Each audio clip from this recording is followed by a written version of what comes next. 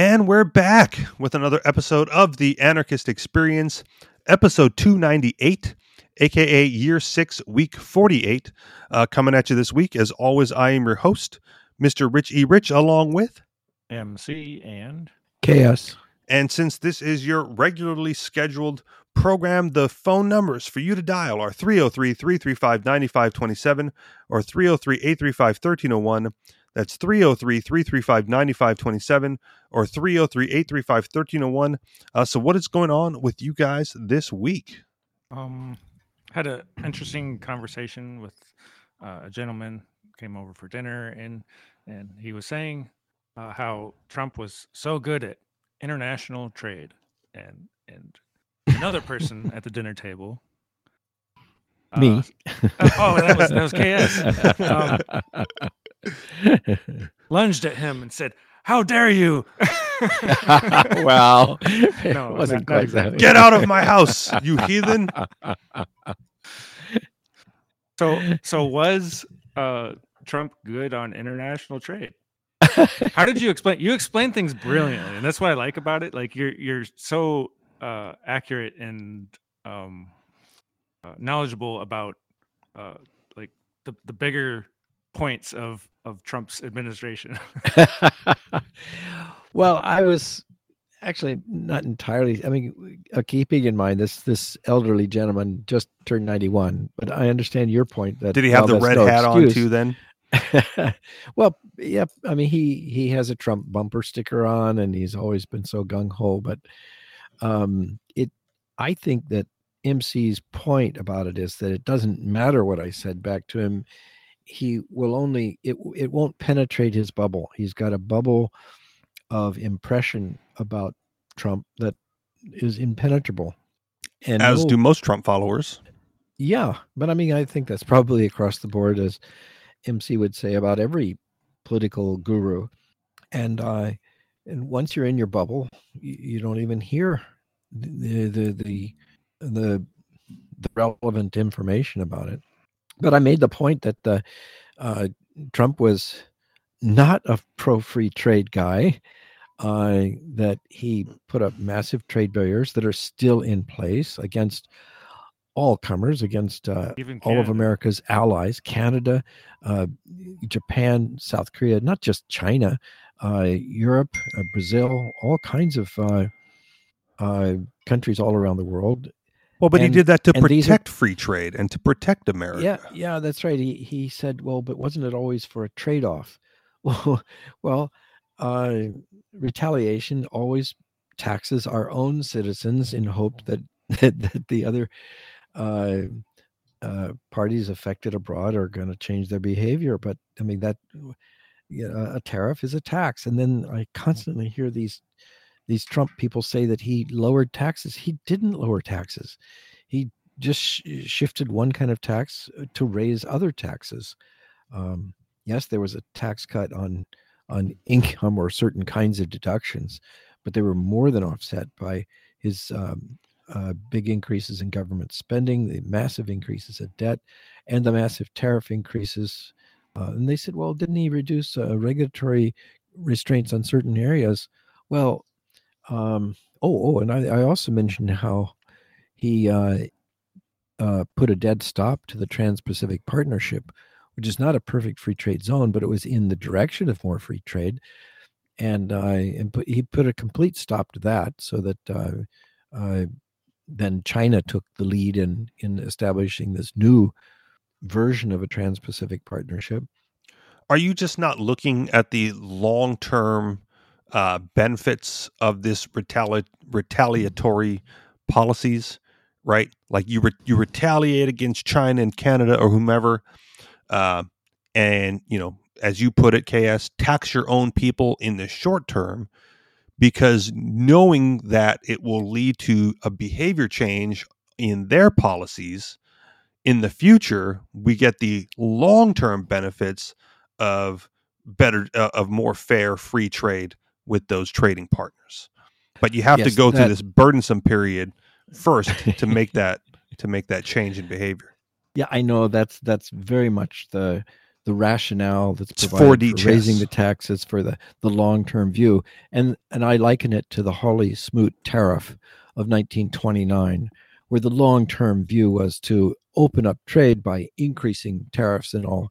And the consequence in the long run was the Great Depression. It was one of the big factors in that shut down the international trading system in the 1930s and brought on the Great Depression, among other very, very significant things. But I just don't buy this idea of you hit person A in order to get person B to change their behavior. It's but if people accept that logic, Well, because it's a sacrifice. We make the sacrifice as a country, as a community, to pay a little bit more now so that we can save a lot more later. well, you punish the automobile industry now so that you can rescue the cotton farmers with lower tariffs against their products later on. You're just playing off one sector of the economy against another sector of the economy, and you do it in a way that favors the. I mean, like his thing was to protect steel. Well, okay, who pays for the steel? For every job gained in the steel industry temporarily, 5 jobs are lost in the automobile industry that has to buy steel now from American steel producers at a higher price, and they lose competitive edge against international automakers who can buy their steel at lower prices from other countries. Many more jobs were lost in the automobile industry, but that was outside of um, Trump's core areas where he was trying to reward the steel industry in Pennsylvania for their electoral votes, and at the expense then of the automobile industry in Detroit and Michigan, which again turned against him this year. Well, isn't that just politics in general then? Because exactly. Yeah. And so they can use all kinds of rationale, and the public, they're busy making a living, selling shoes or making, masks or whatever, and you don't expect the whole general population to be experts at international trade.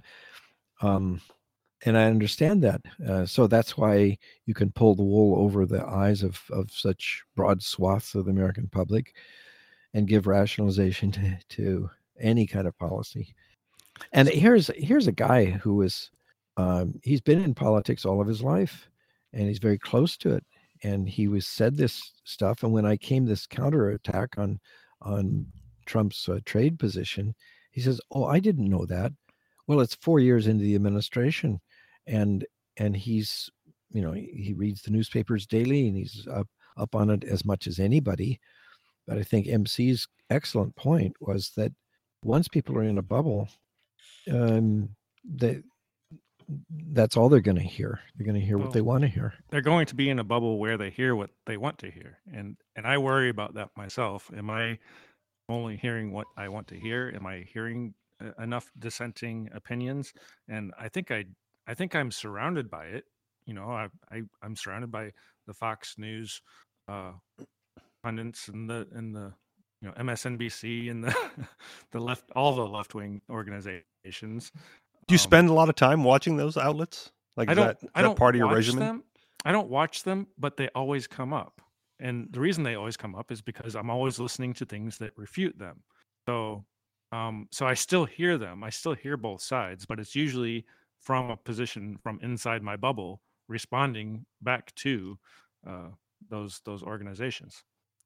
So I will share this, even though it harkens back more toward the election time, like beginning of November. I don't watch cable news regularly. I don't even spend a lot of time watching refutations of cable news. When it came time for the election, I picked Fox News. Like, that was my source for like who's tracking the election. Why Fox News? I don't know. Why not? Just because that's the one I chose, through no bias. M, who would describe to be more liberal, more democratic, having been born and raised in Hawaii. have a tendency to lean in that direction regardless, would not have necessarily turned on Fox News. But because that's what I had on in the background to track the election cycle, in when the election day first came on, she heard that, and so spent however many hours just having that on in the background. And after the election cycle, said like, "Wow, I think I might switch over to Fox News." And I said, "Really? Why would you do that? What would cause you to like pick this, as a more liberal leaning individual as your news outlet of choice?" Particularly because it's not going to maintain that bubble. It's not going to keep you insulated from opposing viewpoints. And her answer was because it's less vitriolic. Right. Okay. Well, Trump demolished left media. Like ever since Trump, the left media has just become trash. Like I don't even know how people watch it at all. It's so horrible. So, and maybe subconsciously, that's why I picked Fox News, because I was in my subconscious. I was like, well, if I watch anything else, I know it's going to be fake news, so I might as well watch real news in Fox, right? Maybe, I don't know. I mean, it's still biased. Of course, it is definitely biased, but it's watchable at least. Okay. Sometimes, but left media is just it's off the chart, just like idiocy. Like, and I have no basis for comparison because I don't watch left media all that much either. But apparently M did, and which is why she was able to say like, "Wow, it's much more news oriented and less vitriolic towards the current president."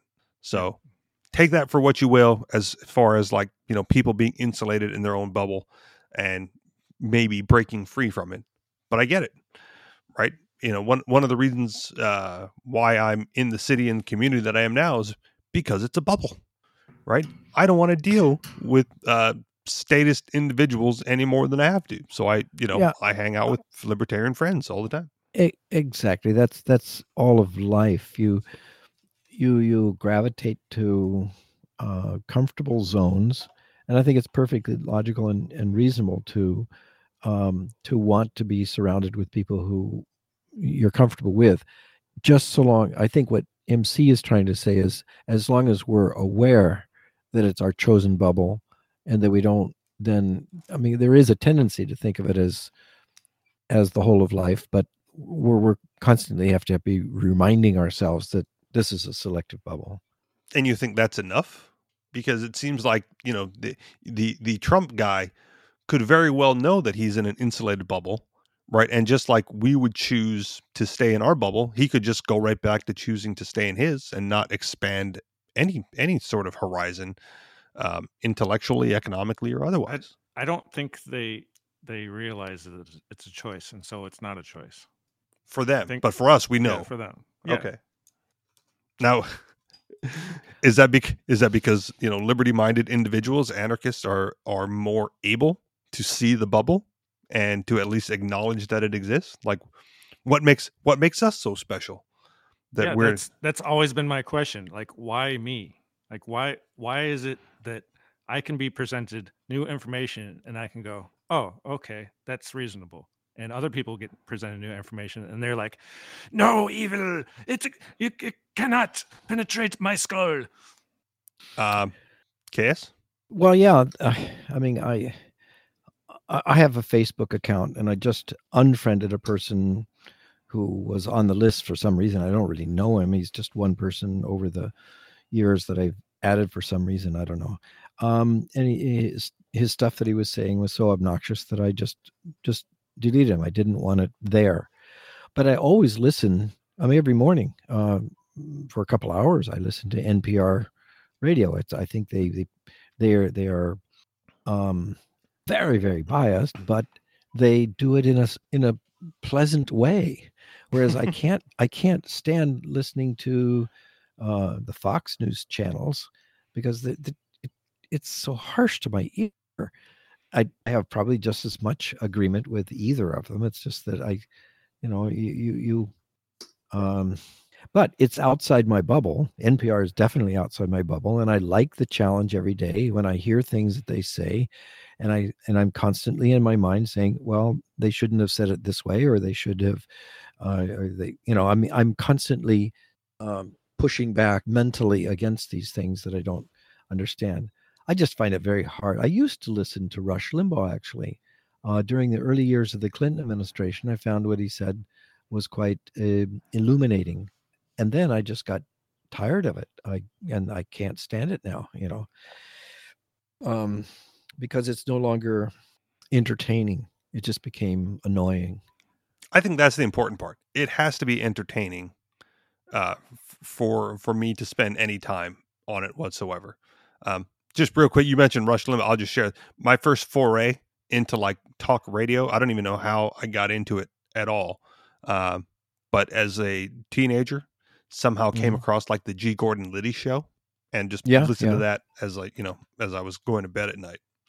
Because I found it entertaining. Didn't understand what was going on.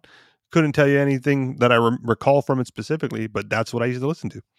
Well, I found that during the Clinton administration, he was appropriately critiquing an administration, but suddenly when the George Bush administration came in, then he was suddenly apologizing for everything. In other words, he became an apologist where he should have remained a critic in the same vein that he had been under the Clinton administration. But he was. I'm going to call out Alex Jones for doing the same thing during the Trump administration. Yeah. Right. Yeah. What a 180 that was as soon as Trump took office. Is that so? Really? Yeah. Suddenly everything was justifiable. Absolutely. Yeah. Huh. Including like a hostile takeover by the New World Order, apparently, in some latest Alex Jones rants. Bizarre. But I hear what you're saying, where we think we're exposed to that, we're exposed to other things, but we recognize the bubble. And I know, like early on, I don't know if you still do this, MC or KS on Facebook specifically. I don't spend as much time there as I used to. But getting into discussions with other anarchists, right? The anarcho-communist, the anarcho-socialist, the anarcho-syndicalist, right? And going like, well, okay, you're trying to convince me that those things are the appropriate form of anarchism. What do you got? And I was never convinced by their arguments. I've read several of their books, right? Was it Proudhon's, Kropotkin, right?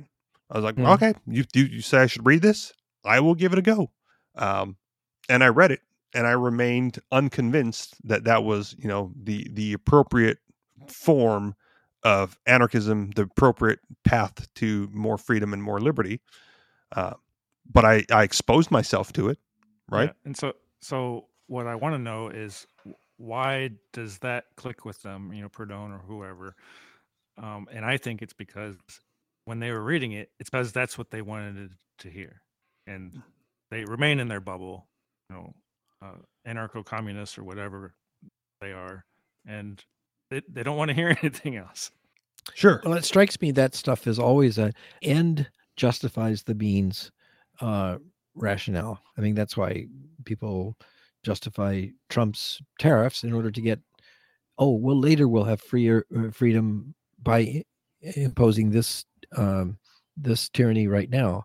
And I'm guessing that this is what the whole communist ideology puts forth, is saying one day we'll have the freedom we're seeking, but we have to have sacrifice of freedom right now. It's never a more freedom now to get more freedom later. I mean, which is what Hayek was constantly saying with the road to serfdom. If you tolerate any levels of intervention by the state, you're going to get more of it. You're not going to get less later on. So we don't have to cover it here, but on Free Talk Live last Sunday, I believe it was the 13th or so, I was on that week. And we covered an article from reason.com, and I'll just give you the headline if you want to check it out. But I think this might play into the discussion here a little bit. Self-victimhood is a personality type researchers find. Yeah, I believe that. Right. So when we talk about why people resonate with certain authors more so than others.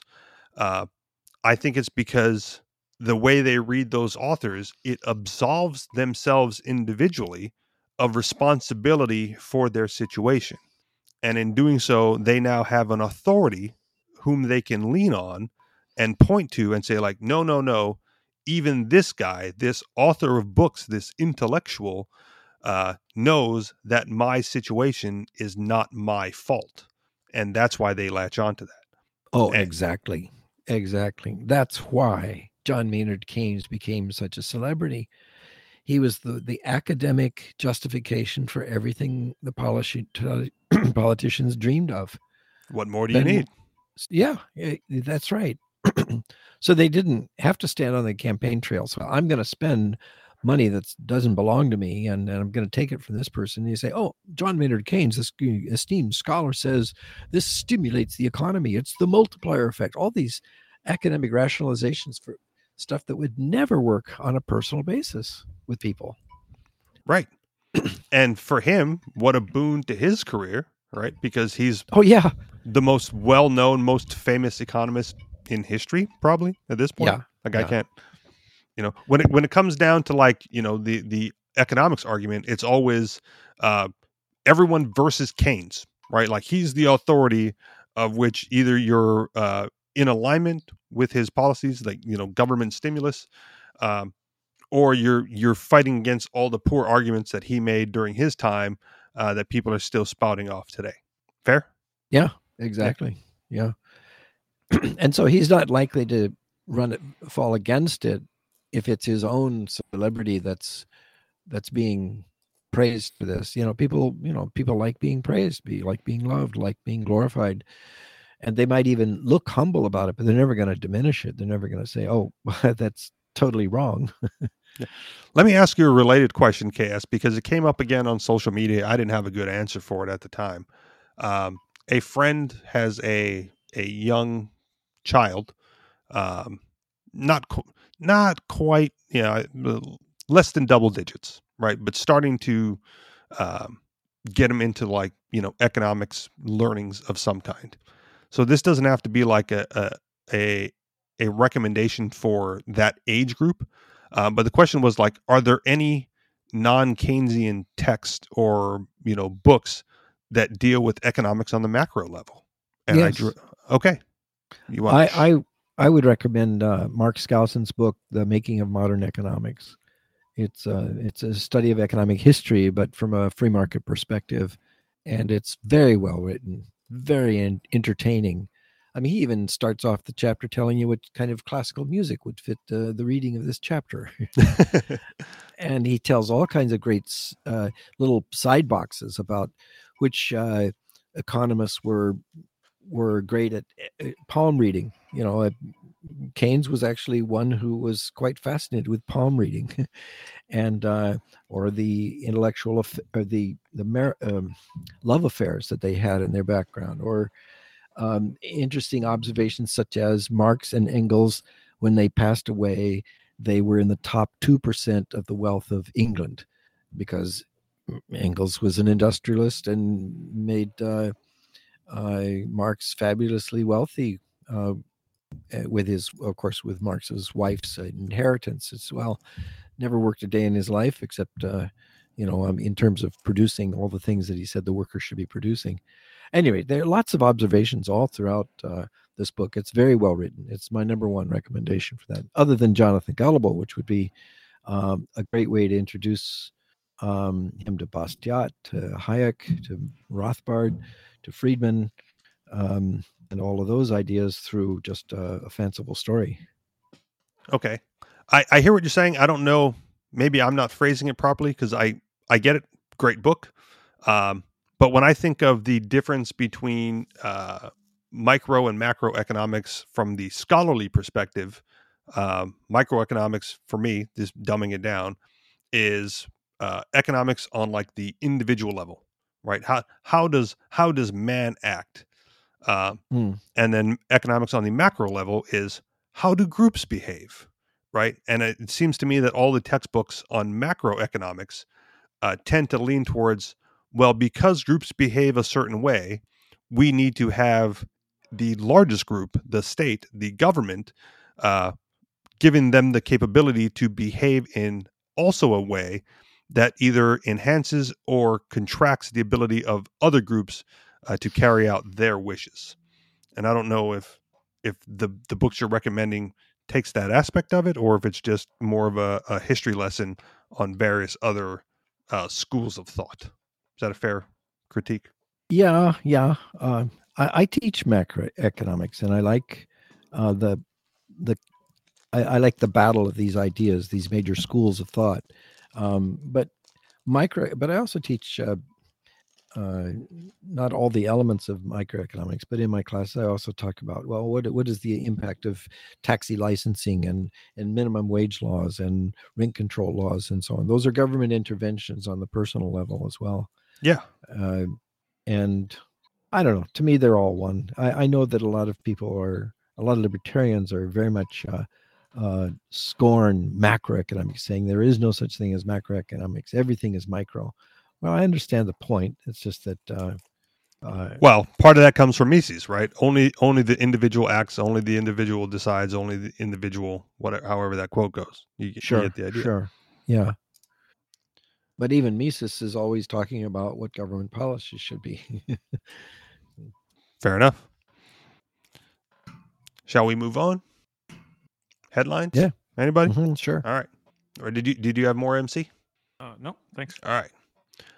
I've got a bunch today, so let's read through it, and then you guys can pick which ones you want to get more into. Headline: Tyranny during its reign is unrecognized by its victims. Headline: Why Biden's plan to help make housing affordable will make it more expensive. Headline: Being an enemy of the state. Headline: Treasure hunter stays 5 years in jail rather than reveal location of gold coins worth millions. This is a sad one. Headline: Mother finds son dead in the desert 2 days after cops shot him and left him to die. Headline: How the state spreads mass hysteria. Headline: Tribal groups didn't consent to 5G towers on indigenous land. FCC allows installation anyway. And finally, headline: The end is coming very soon, and few Americans are willing to do anything to stop it. You find these great headlines. Are they in the National Enquirer? No.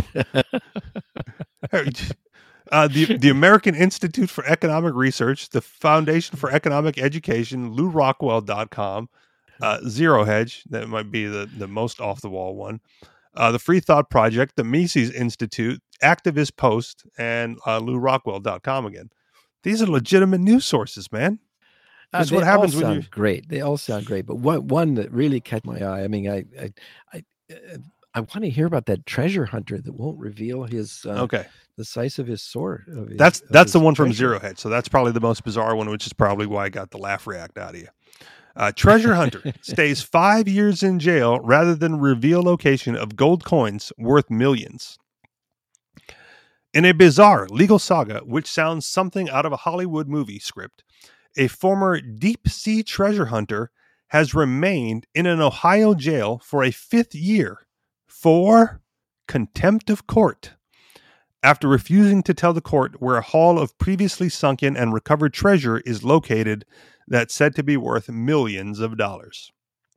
Scientist and deep-sea explorer Tommy Thompson is keeping mum as to the precise whereabouts of 500 gold coins that in 1857 went down with a ship called the SS Central America off the coast of South Carolina.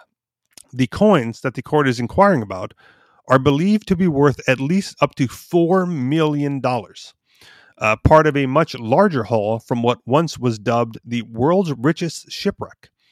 Thompson is still at the center of a controversy which has raged for decades. Prior reports have estimated that additional gold could have been hidden away in his possession to be worth much more. Here is how it all began. The steamships sinking off the Carolinas in a hurricane with 105-mile-per-hour winds stands as this country's worst passenger ship peacetime disaster. Of the 578 aboard, 425 perished. It also has been called the world's richest shipwreck because it carried 3 tons of gold commercially shipped from the California gold rush, and perhaps an equal amount being carried by the passengers. There were rumors of another 15 tons of gold in a secret Army shipment. A team of scientists and engineers with specially designed equipment began after the shipwreck site was located in the late 1980s to work on recovering the ship's treasures, a nearly impossible feat. They were the engineers, technicians, and owners of a high-end sonar equipment who were promised a small share of the wreck's bounty in return for their work, which found the Central America in 1988, some 160 miles off the South Carolina coast, 7,200 feet down on the ocean floor. It took nearly 30 years of litigation and reams of legal documents before a court settlement got them at least a portion of what they were owed. In total, well over $50 to $60 million worth of gold was brought up, according to previous reports and statements. Over 10,600 gold coins, 577 gold ingots, and 14,000 silver coins. Over 100 pounds of gold dust and nuggets were recovered, according to Bob Evans, chief scientist in both expeditions. But Thompson, one of the key team leads on the efforts that recovered the gold, has allegedly held on to some of it all these years, even though he was already paid by investors for his work recovering it. Thompson's legal woes were compounded, and then he flat refused to reveal where the gold that allegedly remained in his possession was located before going on the run. Thompson took the money but never returned the gold, leading the investors to sue him. After failing to appear in court in 2012 to disclose the coin's whereabouts, Thompson lived in Florida in hiding for 3 years before U.S. Marshals tracked him to Boca Raton and arrested him. Thompson pled guilty for his failure to appear and was sentenced to 2 years in prison and a $250,000 fine, but he had to answer questions in closed-door sessions about the coins, which the government estimated to be worth $2 to $4 million. Below via AP file, this 1989, I think that's just a photograph. Thompson's defense has been that he doesn't actually know where it is, Your Honor. I don't know if we've gone over this road before or not, but I don't know the whereabouts of the gold, Thompson said during a 2017 hearing. I feel like I don't have the keys to my freedom. But in 2018, he admitted that he doesn't know where precisely they are because I put them in an offshore trust. The trustee can put them anywhere he wants, as he told the judge. The judge ordered him back to prison until his memory improved, as the Seattle Times later wrote. But investors who feel cheated out of the remaining haul from his historic find believe he's waiting out the legal clock and will try and cash in the moment he gets released from his confinement. End of the article.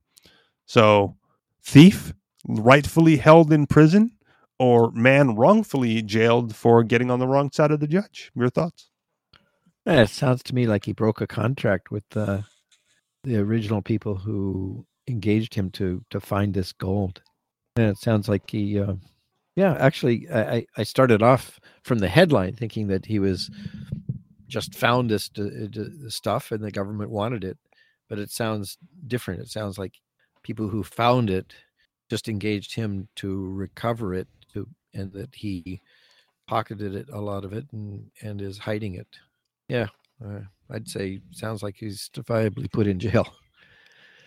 So if you were the arbitrator of this case, how long would he stay in jail, or how would you bring about justice, knowing that he knows where the whereabouts are and doesn't have to? Well, it sounds like if once he gets out, he's always going to have to owe it. If he goes to the source and finds it again, then it sounds like he still owes it, right?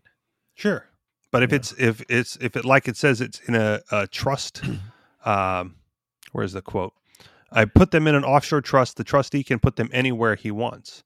Well, can he identify who that trustee is? I mean, presumably the trustee is in communication with him. Presumably. so that when he gets out, he's going to be able to recover it. Right. So, yeah. But I guess from my perspective, the smart thing to do if he gets out is to not recover all of it at once, right? Because you know the eyes are going to be on you. But you can, you can skip town. You can make an easy living. You can take payments off of that trust that don't alert to where the where the entire contents of the gold is, and then just slowly live out a modest upper middle class existence. Well, I think probably the best thing is just for the plaintiffs to hire a couple really good detectives to follow him all around after he was released. To see where he goes. If he ever wants to get his hands on it, he's going to have to lead the detectives, private investigator, to it, and then he's caught red-handed. Yeah, well, that's what I'm saying. He doesn't have to go reacquire it. The trustee can be selling it off and just send him cash payments, right? Hey, there's now money in your account. Here's $5,000 for the month, right? Yeah, but I think good investigation would find out who this trustee was, and the trustee is, I would think, could be legally bound to reveal it to the rightful owners. Maybe you need to put the trustee into contempt of court.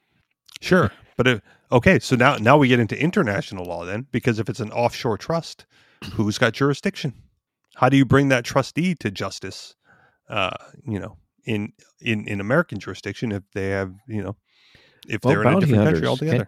Can't you have hire a bounty hunter to go abroad and enforce your actions against them? I want to say yes, but I also remember, the episode of Dog the Bounty Hunter where he went to Mexico to retrieve a fleeing convict, but ran afoul of Mexican law because, hey, you're a bounty hunter, you're not allowed to do that, right? There's certain rules of extradition that you must follow, and Dog the Bounty Hunter was afoul of Mexican law, and should have been required to go back to Mexico to face Mexican justice there for that transgression. So I don't know if you can just say, hey, send off a bounty hunter to bring this guy here. Yeah, then you find a bounty hunter that doesn't mind taking those risks for a share of the possible gains. In other words, I think, like, for example, Ross Perot hired his own team to rescue his own employees after the takeover in Iran by the Ayatollah Khomeini.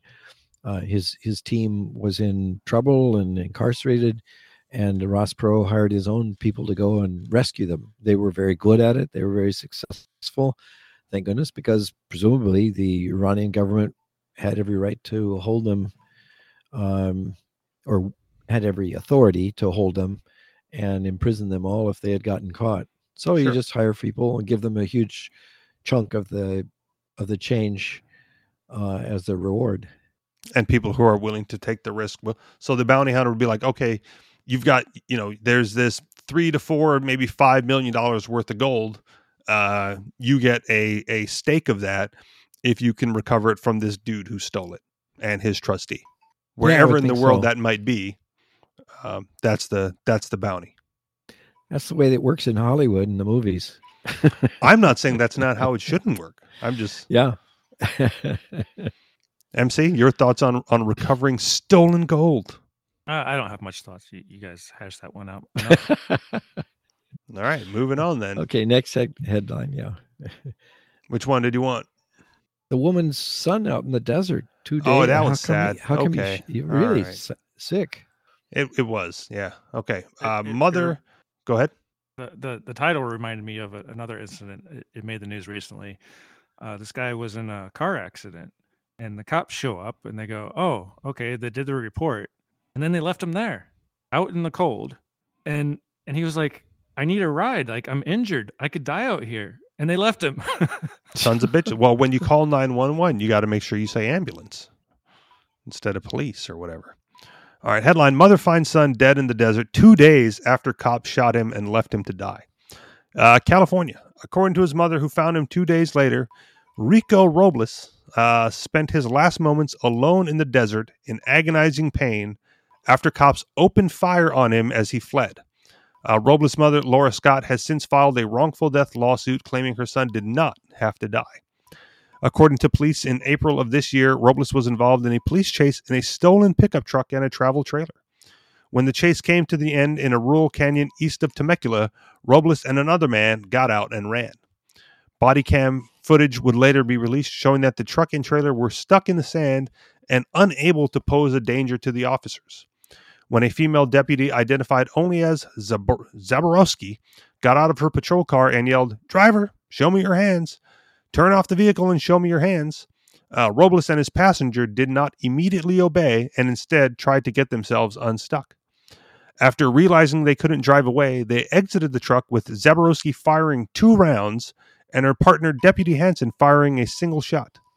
Both men were unarmed and posed no threat to the officers. After the sheriff's deputies both fired their weapons, Robles and another man disappeared into the brush. Police claimed to have subsequently launched a manhunt using police dogs, a helicopter, drones, and deputies on foot for the next 36 hours before giving up and calling it off. After not hearing from Robles, Scott and her daughter went to the area where the shooting occurred. Scott says she and her daughter found Robles' body just a couple hundred yards from where he fled the officers. Within about 30 to 45 minutes of arriving to that location, plaintiff and her daughter found Robles laying on his right side, deceased from gunshot wounds, approximately 200 yards down the road and slightly to the right of the location of the shooting, states the lawsuit filed December 3rd on behalf of Scott in the U.S. District Court in Riverside. Adding to the suspicious nature of the incident is the fact that, according to the Press Enterprise, Sergeant Albert Martinez, a department spokesman, said Friday that the man with Robles on April 1st has been identified, but was not arrested and is not a suspect. "We did identify a passenger which was interviewed, and we documented his statement," Martinez said in an email Friday. Scott's attorney, Jeremy Jass, said Robles was unarmed and was not trying to ram the deputy's patrol vehicle with the toy box-style travel trailer. The vehicle just rolled backwards briefly after becoming dislodged from the dirt before Robles could stop. This is clear in the video as the brake lights are seen lighting up just as the officer opens fire. Robles was never given a chance to comply with all the orders. To me, it doesn't seem like there was an imminent threat to life that would justify the use of deadly force, Jess said. You can't just shoot someone and leave them out in the desert for 2 days. They should have been able to locate Mr. Robles and should have probably been providing medical aid to him. Robles, according to the lawsuit, was unarmed and suffered unreasonable, unnecessary, and excessive force. The defendant's brutal treatment of Robles caused him to fear for his life and caused plaintiff serious physical injury, lack of medical care, and to suffer his last moments alone in the desert in agonizing pain, the lawsuit said. Since the shooting, both Hansen and Zaborowski were placed on paid administrative leave. An internal investigation is still underway. As to why they claimed to have searched for 36 hours and failed to find Robles, the sheriff's department has declined to comment. End of the article. So your thoughts? Another one. Criminal on the run? Deserving of this punishment? Would be alive if he just stopped and complied with the officers when they tried to pull him over initially? Go ahead. That's all you can. You're not interested in this one. Actually, again, the headlines give such a different impression than the full story. That's what makes it juicy. Yeah, I know. The headlines give you this feeling of terrible abuse, but I think it seems to be clear from the argument that he was a criminal on the run, and that frankly, I mean, and it's true. Probably also seems that the police department covered up, but and maybe overreacted. But I don't have any great sympathy for the guy. So I'll just tie this. I mean, there are so many cases where there, the heart can go out to somebody who is truly wronged, and I don't feel it in this guy's case. So I don't have the article pulled up because I read through it. There was another one that came up in my news feed this week, and it was a cop on cop crime, right? Like a cop, a just retired cop, like he retired the day before to open up his own business, and then the very next day after that, found himself being pulled over at some sort of what he considered to be unlawful traffic stop, right? And then found himself subsequently surrounded by like 8 cop cars, upon which he himself, a just retired former officer of the law, said, "Nope, fuck this," and bolted, got out of there. And in this particular instance, he I don't know if he fled in the vehicle and then got out on foot, but at some point he was running through a field, an open field on foot, and was run over by the officer in pursuit. And the similar situation, right? Whether the car was, he didn't have a stolen car, but he was pulled over, could have just sat in his vehicle, complied with the officers, yes sir, no sir, did all the stuff that you're supposed to do when you get pulled over, and would not have been injured. Like he, suffered, broken leg, broken pelvis, hip damage or whatever, survived it. But excessive on the part of the officer that ran him over, or necessary because you chose to run, right? I know I sound like a cop sympathizer, and I don't want to sound like that. But are we get to the point of a society where this is acceptable behavior for the officers when in pursuit of a criminal? That no, you choose to not comply, and that death could be the result, and that's just now the society we live in. Well, if you choose not to comply and you have a gun, then at least you can shoot back. Yes, and I much prefer that, right? Like I cheer for those criminals when they get pulled over and they just open fire. Like, good, someone's got to go home to their family tonight. It might as well be you, because the cops thinking the same thing, and he'll justify it and get away with it. Which gives credence to the old saying that the ultimate threat behind every law is the death penalty. Because the authority won't allow a challenge to the authority. They will escalate. Every crime is an escalating crime. You'll get greater and greater power used against you until you obey. Right. So this dude dying in the desert, I know you said that you feel no sympathy, but should a stolen vehicle and evading arrest, is that death penalty worthy? Is that justice? Or was it overkill? And if it was overkill, is his mother, due any justice from the police through this lawsuit?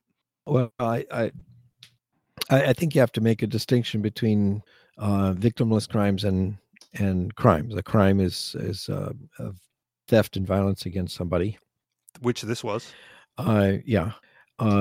Versus the guy who his taillight was out, and so the police come over and shoot him. You've heard of those cases too. I have. In case, and I don't consider those. I consider those victimless crimes, and clearly abusive. There shouldn't be the kind of exercise of deathly violence, lethal violence against somebody who's not doing anything criminal to other people. I mean, initiation of violence against other people, but where they do, I think that a much higher level of violence and response can be used to stop them. So if it was your car that was stolen, let's say, with the truck and the trailer, in order to retrieve that by any means necessary, if you had to kill this dude to get your property back, justified. It's not just that one person. You're considering what is a deterrent against other people doing it against everybody in society. Sure. If there is no serious threat to people for stealing, then it seems to me that there are thieves who would push that to limit and take everything you've got. So what are you going to do about it? Well, I think we see that complain with the riots and the protesting that's going on in the country right now as well. Yeah. But that's why we have to take these cases, individual by individual, if we're going to go on the micro level. See the callback there, and say, like, what rights do you have as the property owner to reacquire your property?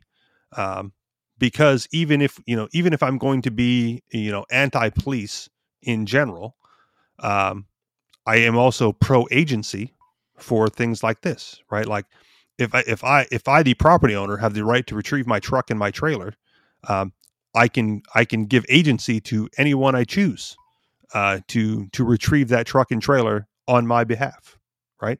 Mm-hmm. And so if I am within my natural right to use deadly force to reacquire my truck and trailer, then agents working on my behalf also have that right to use deadly force in retrieval of my property. And so if that's the deterrent, fine, right? You steal stuff, death penalty. We know what the rules are. But in this case, right, the truck and the trailer could have been retrieved without firing a shot because they were on foot running away at that point. Mm-hmm. So I think your agency to retrieve property at that point is also null and void because you did it, right? You chased them down, you threatened them, they took off running. Boom, you are now in possession of the truck and trailer. No further action is required of you in agency to retrieve that. Punitive damages, right? Sure, we can talk about that, but you don't get any punitive. You don't get any restitutive justice by killing the dude that stole your stuff, right? What you have there is vengeance, if anything at all. Yeah, yeah. I mean, I like the idea of the restitution, where that can be part of the formula for correcting the situation. Well, one-on-one, right? If we're not talking about, if we're not talking about the current world where the police have absolute authority, then yes, right? There was more than just the property that was taken. There was, the time, the damage, the grief, the aggravation of going through it, right? Opportunity cost of what you could have been doing with that time with your own property. But if you kill that guy, you get none of that, right? Mm-hmm. And so, it would be bad practice regardless if you wanted total justice. But the cops, through, because they could out of laziness, right, decided not to pursue the suspects on foot and instead decided to fire and then cover it up basically after it, right? Like, do we, those are quite egregious errors of the police and ought to be penalized as well. I don't know what the penalty would be. Maybe certainly firing, possibly also prison time for them for lying. Sure. In their reports. And if we're going to do restitutive justice, right? This is the the victim in this case is the mother, right? Who, although her child acted criminally, was killed without bringing harm to anybody at that point, right? Like the property was restored, at least to the agents of the owner. If you want to structure this conversation that way. Could he have been brought to justice peacefully? Maybe, but they ran. So, mission partially accomplished. But they shot instead. And now she loses out, right? She, who had nothing to do with this, any more so than just a bad parent, is now without a child who was left to die and then lied to about it when it comes to the police report. So would you say that does she have a claim as a victim in this matter? Yeah, possibly so. Yeah, seems reasonable. I mean, because you can't just say, well, society is the victim, because but in a sense, I don't know. Maybe it's. Well, no, like she's the victim. Her son was taken, and despite him acting criminally, right? It would seem that the punishment didn't fit that particular crime, in my opinion. But also that they lied about the events after the fact, right? Like, we did a 36-hour manhunt, couldn't find him, but he was 100 yards away. Is it a proper connection to say she is a victim because she's related to him? Maybe now I would think that in a court they would say if she was dependent on him for her livelihood in some way or another, then you could say there's a loss. But if I'm not sure that just being related, it makes her necessarily a victim of the action. Okay, I think he's the victim. But I mean, it's tough to sort out. Maybe. Well, that's always going to be tough to sort out in cases of murder, right? Yeah. because the victim is dead. How do you bring about restitutive justice?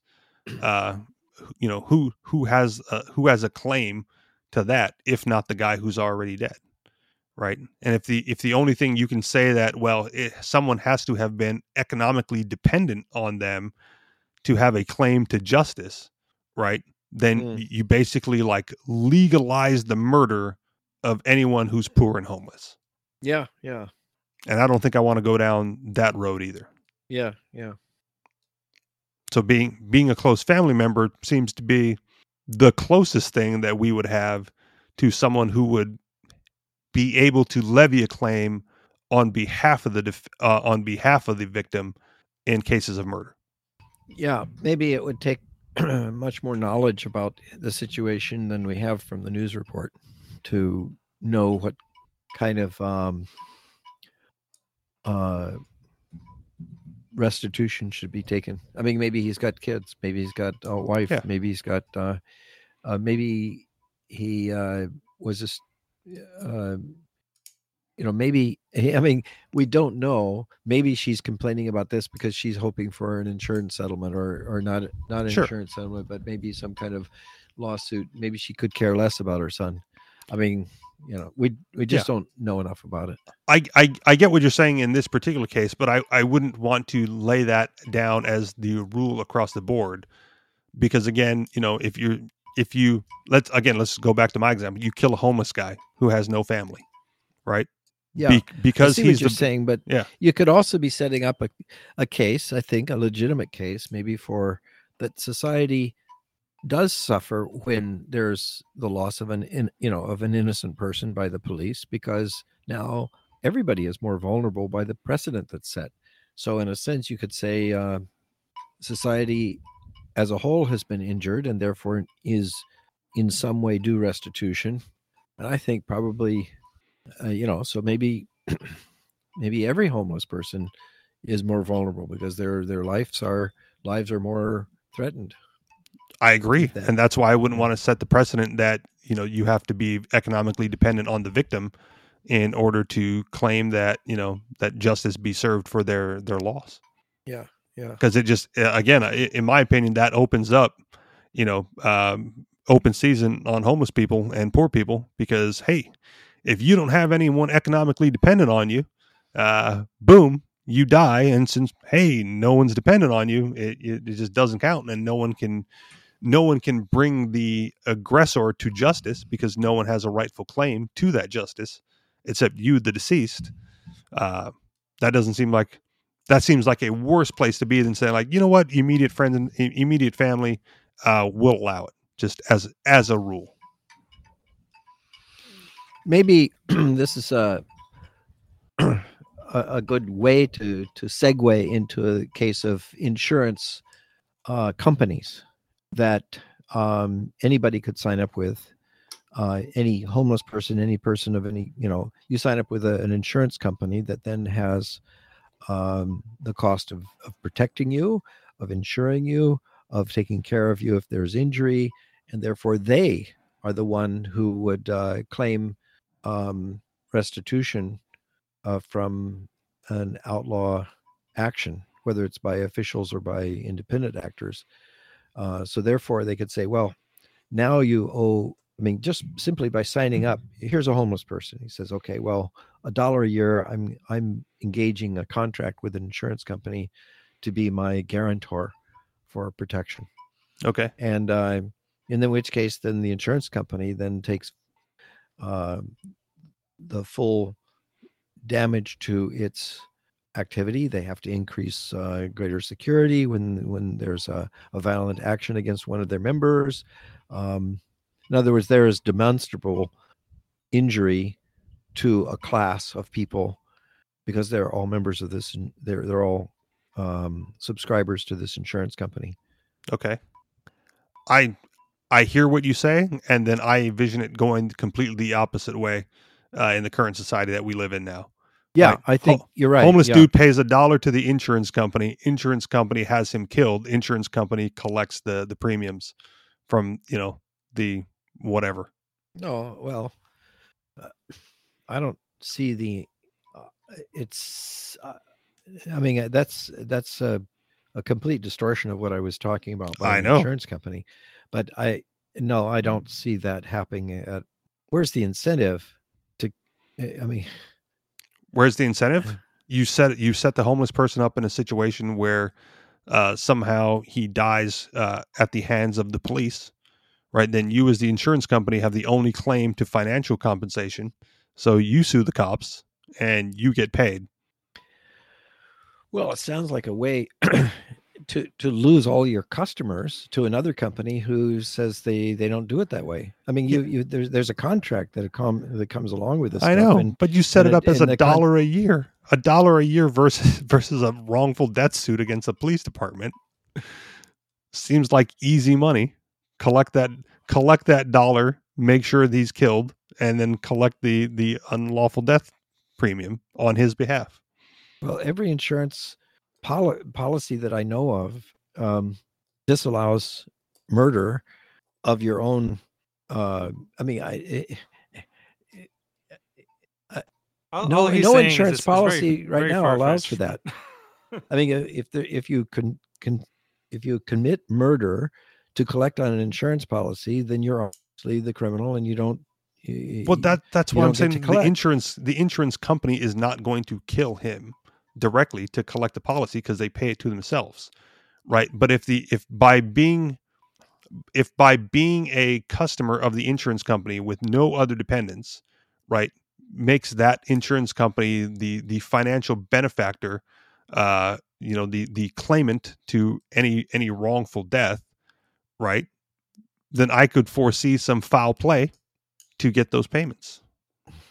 I mean, there can always be foul play, but I don't see that it'd be legal or binding in a contract. Oh, of course it wouldn't be legal or binding in the contract. The contract says that if he dies, I get, if he dies at the hands of the police because he's homeless and has no other financial dependence, by being a member of by being a customer of my insurance organization, I have a financial stake in his claim. I sue the police department. Homeless guy dies, I make money. Homeless guy lives, I collect $1 a year from him. Well, collected as restitution from a guy that did injury, that did the injury. That would be the police department who kills him. Yeah. But the other thing is that you're saying that you could convince the police department to kill him. Or convince him or put him in a situation where that becomes more likely. Well, I mean, have you seen bum fights? They'll do a lot for a steak. We don't. Okay, next topic. I mean, I don't see where we're going on this. All right, we'll just wrap it up then. Yeah. That'll do it for us. Thank you very much for listening, everybody. You guys know where to find us. AnarchistExperience.com. On Telegram, t.me/AnarchistExperience, t.me/The Anarchist Experience. And if you'd like to contribute to the show financially, you can do so through Patreon, patreon.com/The Anarchist Experience. Thank you very much for listening. I'll talk to you all next week. Peace.